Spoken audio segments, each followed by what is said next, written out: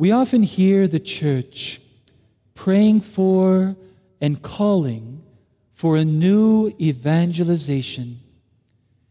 And we do need, in our day, a new outpouring of the Holy Spirit. I would also say that we also need a new Advent.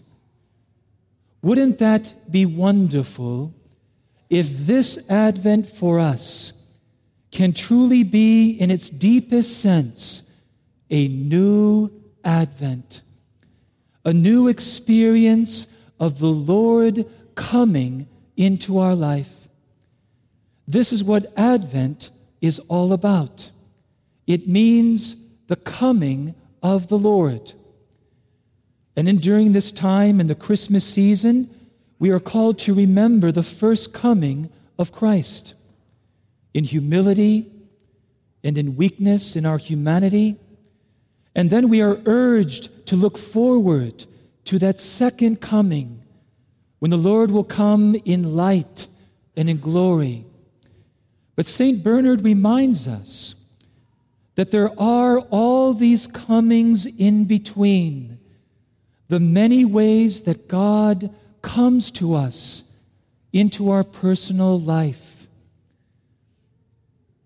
In order to have a good Advent together, let's talk about the spiritual contours of this season. And there are mainly three of them. Advent is first the season of longing, of being aware of our deepest longing, which is for God. It also is a time of waiting for God to fulfill that longing within our hearts. It's a waiting that is hopeful, but it's also a waiting that is humble. And then finally, Advent is a season of preparation. But it's a joyful preparation because of the one whom we anticipate is coming. Over 2,000 years ago, Mary, as a young teenage girl, together with her people, they were waiting for God to do something. They were waiting for God to do something. Are you and I waiting for God to do something?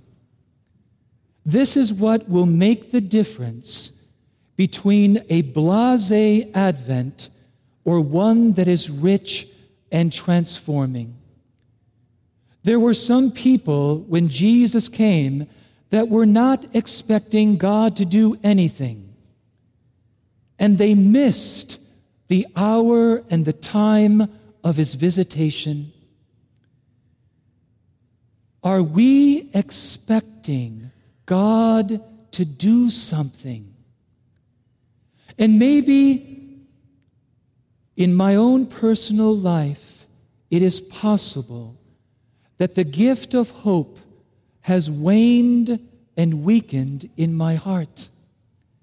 In fact, it's possible that sometimes we can go through life and different experiences can sometimes even take our hope away, where we have lost hope, where we are not expecting God to do anything.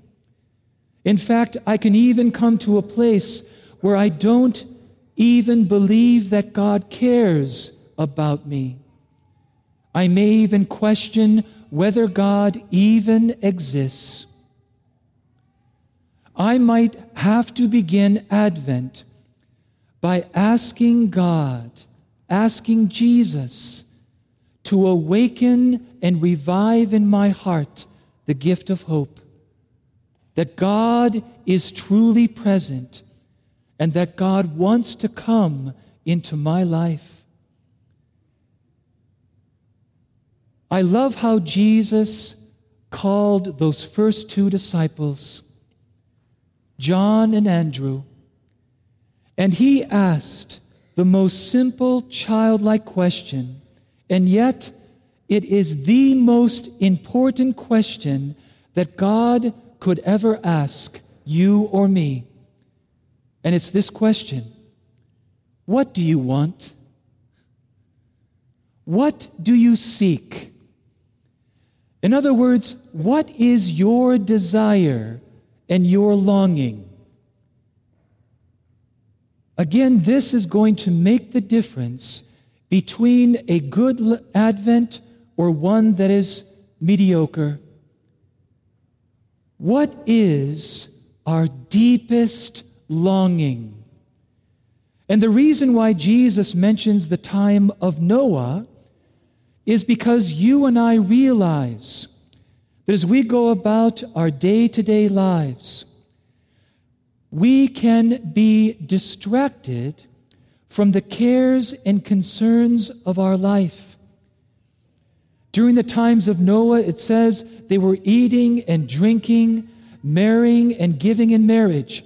Their concerns were only about this life. They were only seeking a human, earthly happiness. But my dear friends, we were not made for a mere human, earthly happiness. We were made for a supernatural happiness. This is why we will always be restless until that day when our hearts completely rest in God. It is for this reason that Jesus is always leading us to those deeper parts of our heart, to that deepest longing. He did this with the people after the multiplication of the loaves and fish, the day after they came looking for Jesus. And Jesus said, "You are not looking for me because you understood the sign of what I did. But you are looking for me because your stomachs were filled with bread." Reminds us of what Ezekiel said, the prophet. "Why do you spend your wages for that which is not truly bread? Why do you spend your money for that which does not truly and deeply satisfy?" And then Jesus starts to talk about the heavenly bread. And they say, "Lord, give us this bread." It's the moment they came in touch with that deeper hunger for God. And then Jesus said, "I am the bread of life. I will satisfy that hunger." And Jesus does the same with a Samaritan woman who comes to the well looking for water. She's also looking for love. She's had 5 husbands, and now she's living with another man. She has experienced disappointment in every human relationship. She's been let down, and she's been unhappy of finding true happiness in the imperfections and brokenness of human love. And then Jesus helps her get in touch with that deeper desire. He says, if you knew the gift, if you knew who it was who was asking you for a drink, you would ask me, and I would give you living water. Water that would be like a spring welling up to eternal life.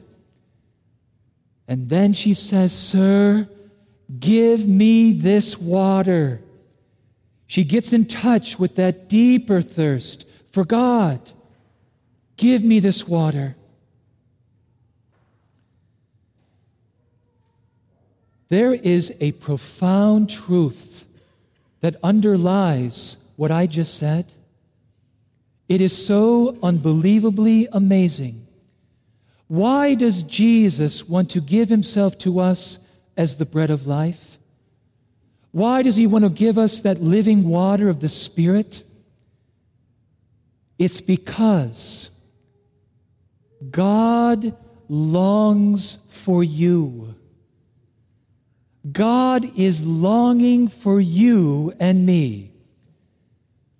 Let us just please take a moment to wrap our hearts and our minds around this amazing reality.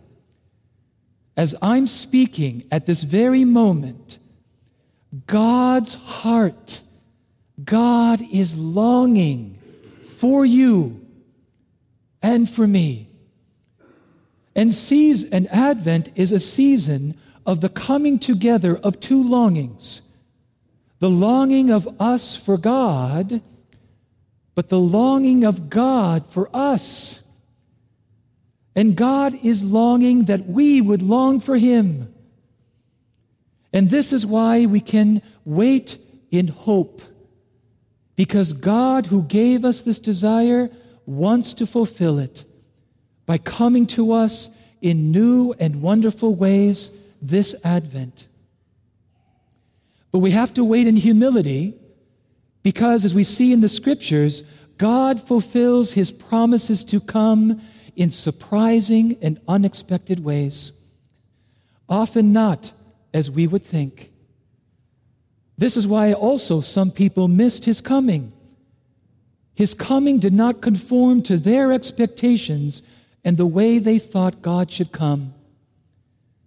We need to wait in humility. For God says, "My ways are not your ways. My thoughts are not your thoughts." But we want to also prepare. And again, this is a joyful preparation because of the one who's coming, the one who promises to come. This is why we have booklets on the table after Mass that you can take with you to help you with your prayer life this Advent. The Resource Center is there if you want to find a good spiritual book. December 15th, we're going to have a communal penance service with many priests here so we can all encounter Jesus in that beautiful sacrament of renewal. Lines going all the way down to Lucky's, right? Well, maybe not, maybe not. My dear friends, we have every reason to live this Advent in hope and in joyful anticipation for a God who is faithful to His promises, to wait in hope and humility, and to prepare our hearts to welcome the coming of God in new and wonderful ways this Advent. Let us prepare together. Amen.